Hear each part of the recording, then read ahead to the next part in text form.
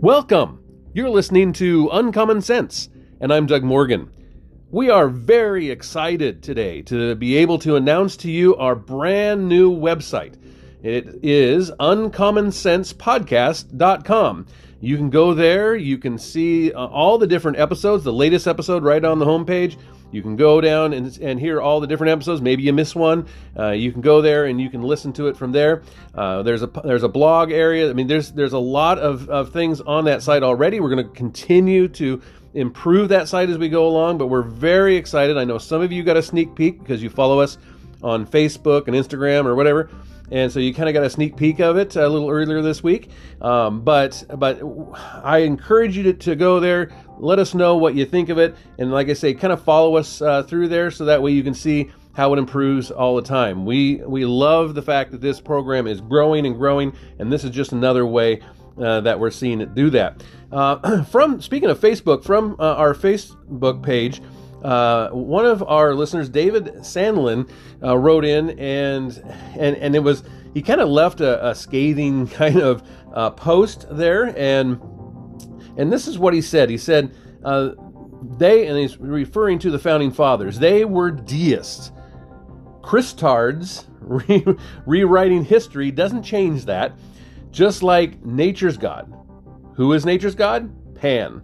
So I don't know David, and I don't know if he's a liberal or not. Obviously I see several things here that are very classic liberal qualities, like name calling is very much so. Projection. When I say projection, what I mean is that when he says rewriting history, if you say that our founding fathers were deists, you're really rewriting history yourself, but you're projecting that onto other people, exactly what you're doing yourself, and making claims and giving opinions without really any evidence. So let's take a look at whether or not our founding fathers were deists. What does the evidence show? Because I've heard this claim before, and so I'm not taking exception to David here. What I'm saying is let's take a look at the evidence of whether or not our founding fathers were deists and what is deism, and then see if his claims are backed up by that evidence. So I found an article that I really liked, and it really did go to the heart of what I've found in my research as well. And it was an article entitled "Were the Founding Fathers Deists, and Why Does It Matter?" And this was by Peter Ryder of the Ryder Report, and he starts out by saying this, says, "One might be surprised at how many people today believe the mantra that the Founding Fathers were deists, in spite of the historical evidence to the contrary. What's not surprising in our culture today is that very few people have done their due diligence on the subject to the point to where, number one, they understand what deism is, and number two, why is it important that we understand its influence, or lack thereof, in the founding of our nation?" So first, what is deism?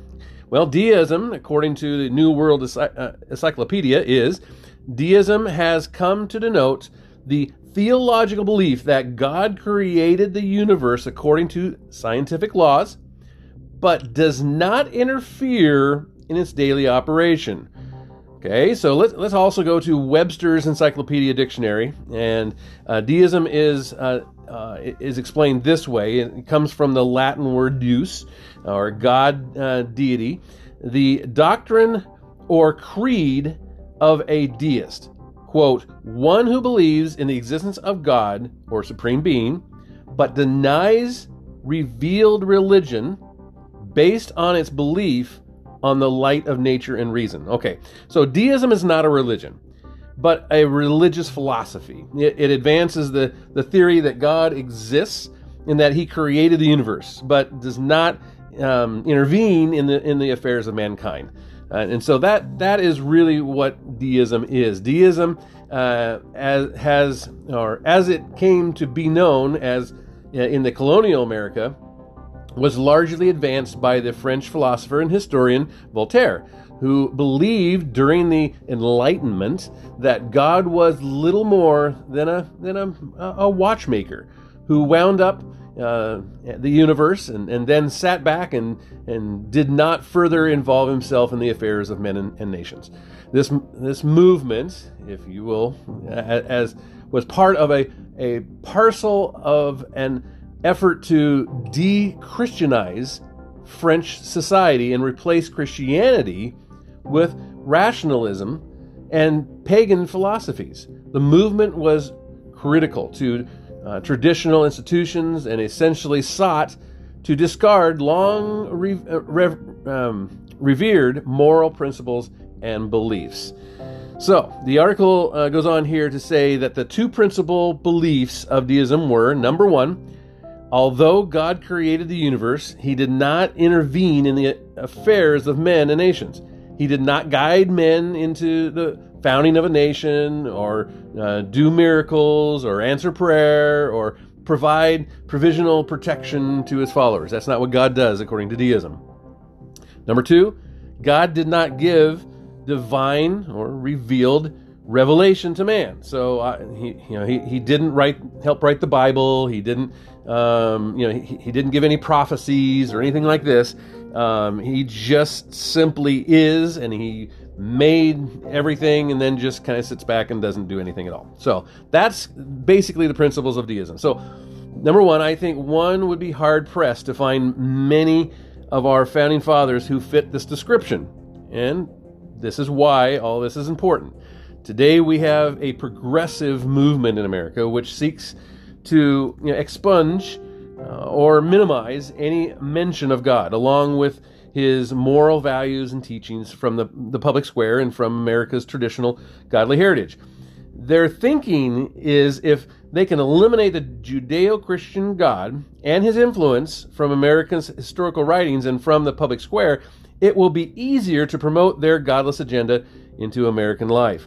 And if there has to be a God, then it will be one who has no moral agenda, or one who will not interfere in the affairs of men and nations, i.e. the God of deism, obviously. The dangers in this kind of thinking are obvious. First, it's historical revisionism. And second, it negates the providence of moral foundations of God in our American culture and historical foundations. So how widespread is deism among American founding fathers? That's kind of the point that we're trying to get to. Well, Dr. M.E. Bradford of the University of Dallas conducted a study of the founding fathers to look at this question, whether the founding fathers were deists or Christians. And he discovered that the founders were members of denominations in the following pattern here. It's that number one, the most the founding fathers that had the most, the denomination had the most founding fathers were, at 28 were Episcopalians. 28 Episcopalians amongst our founding fathers. 8 Presbyterians. 7 Congregationalists.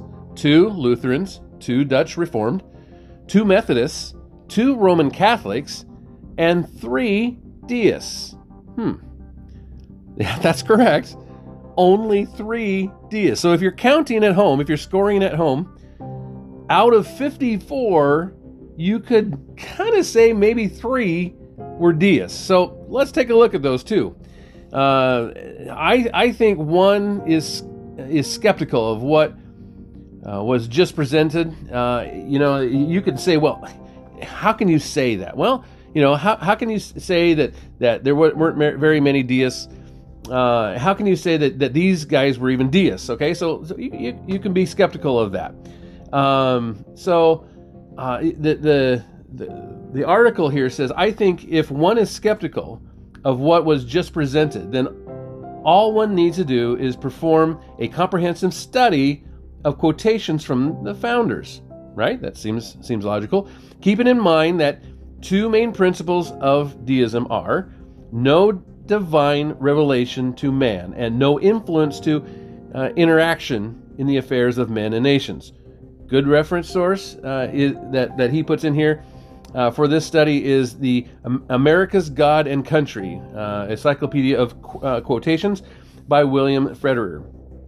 And with this in mind, let's take a look at four of the founding fathers most often claimed to be deists by the progressive movement. So if we're to see whether or not these guys are deists, we probably better look at what they said and see if it matches up with what deists believe, right? Sounds good. Benjamin Franklin it was one of the ones that a lot of people claim that was a deist, and in his younger years, Franklin was influenced by the writings of Robert Boyle, a 17th century natural philosopher, chemist, and also inventor.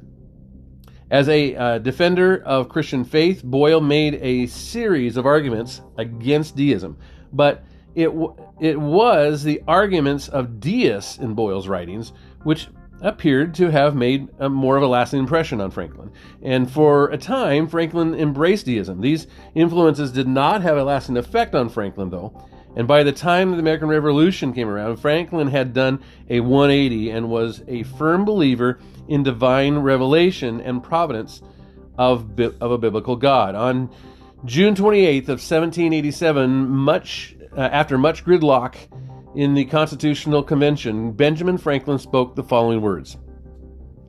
In the beginning of the contest with Great Britain, when we were suitable of danger, we had daily prayer in this room for the divine protection.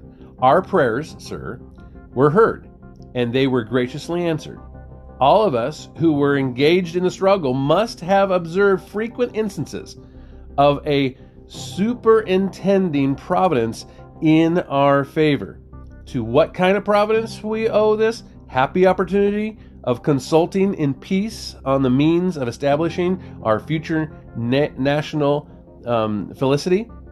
And have we now forgotten that powerful friend? Or do we imagine that we no longer need his assistance? I have lived, sir, a long time, and the longer I live, the more convincing proofs I see of this truth, that God governs in the affairs of men. Did you hear what I said here? He says that God governs in the affairs of men. And if a sparrow cannot fall to the ground without his notice, it is probable that an empire can rise without his aid. We have been assured, sir, in the sacred writings that except the Lord build, they labor in vain that build it. I firmly believe this, and I also believe that without his concurring aid, we shall succeed in this political building no better than the builders of Babel. We shall be divided by our little partial local interests.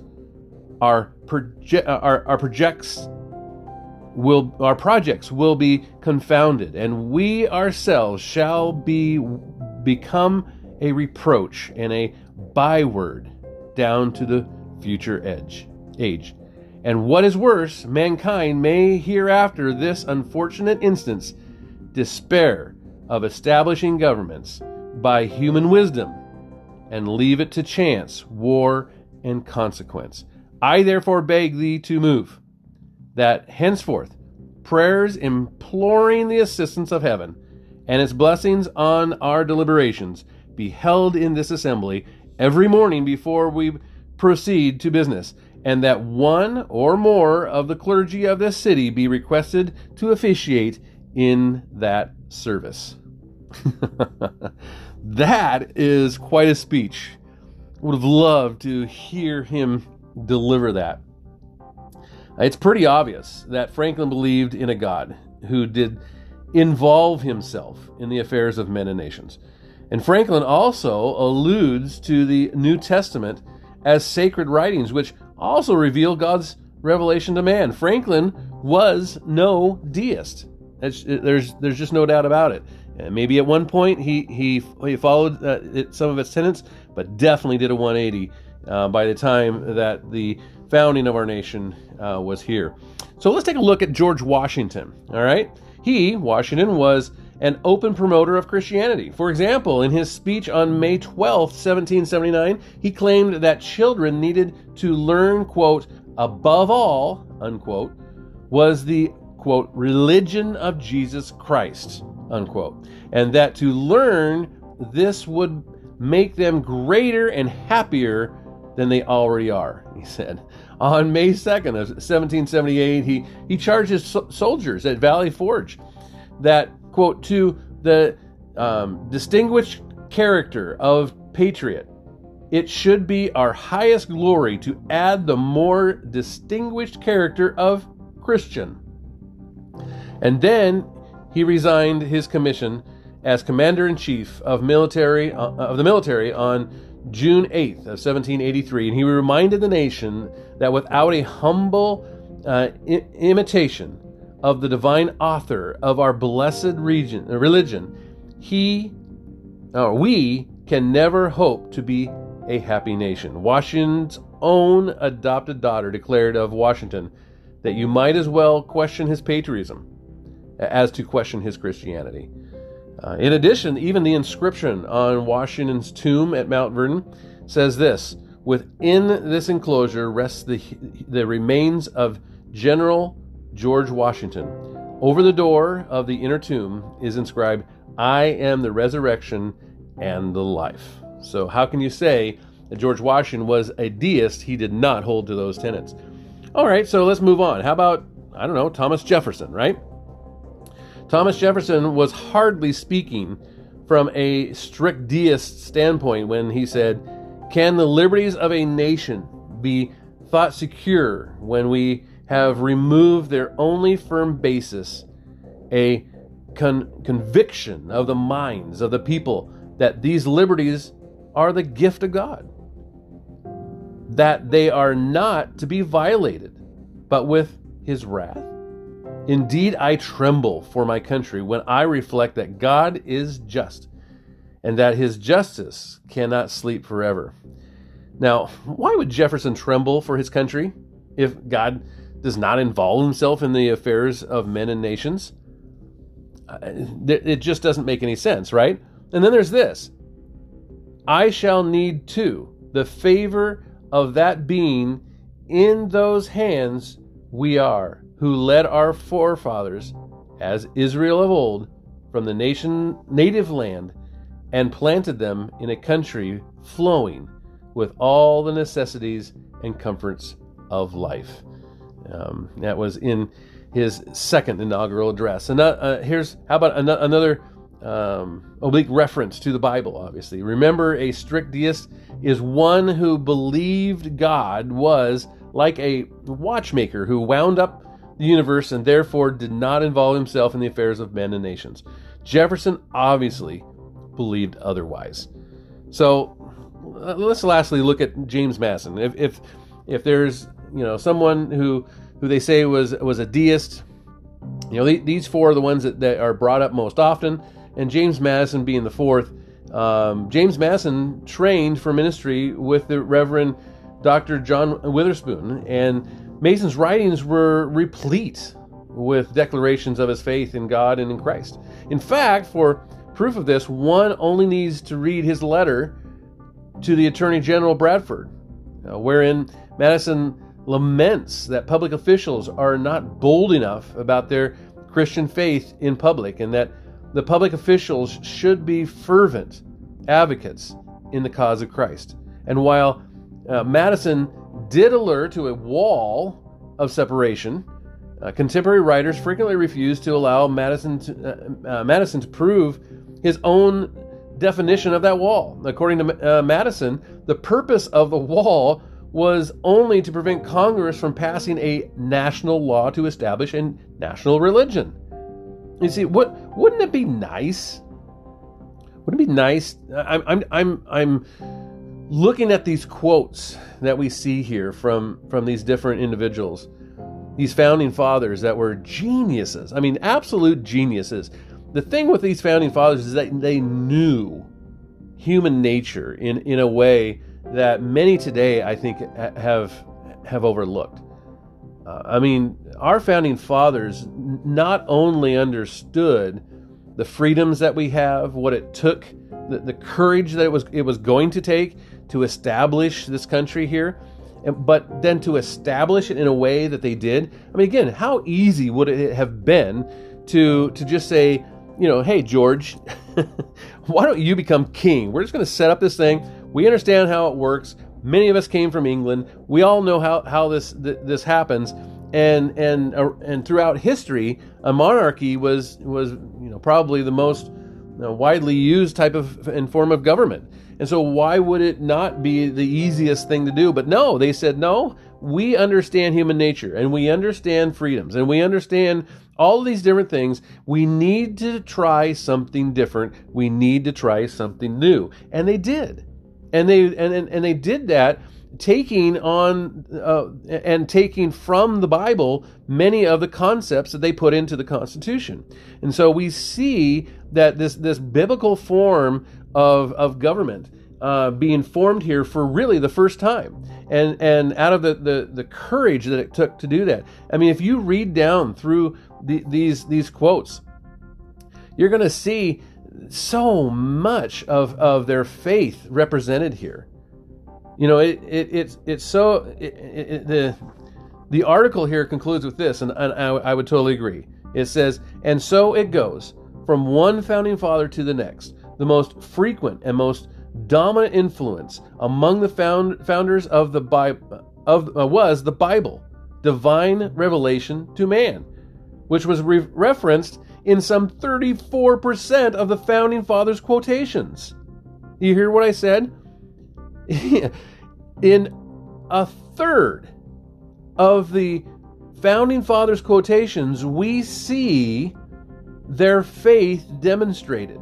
We see their belief in the Bible and the divine revelation of man.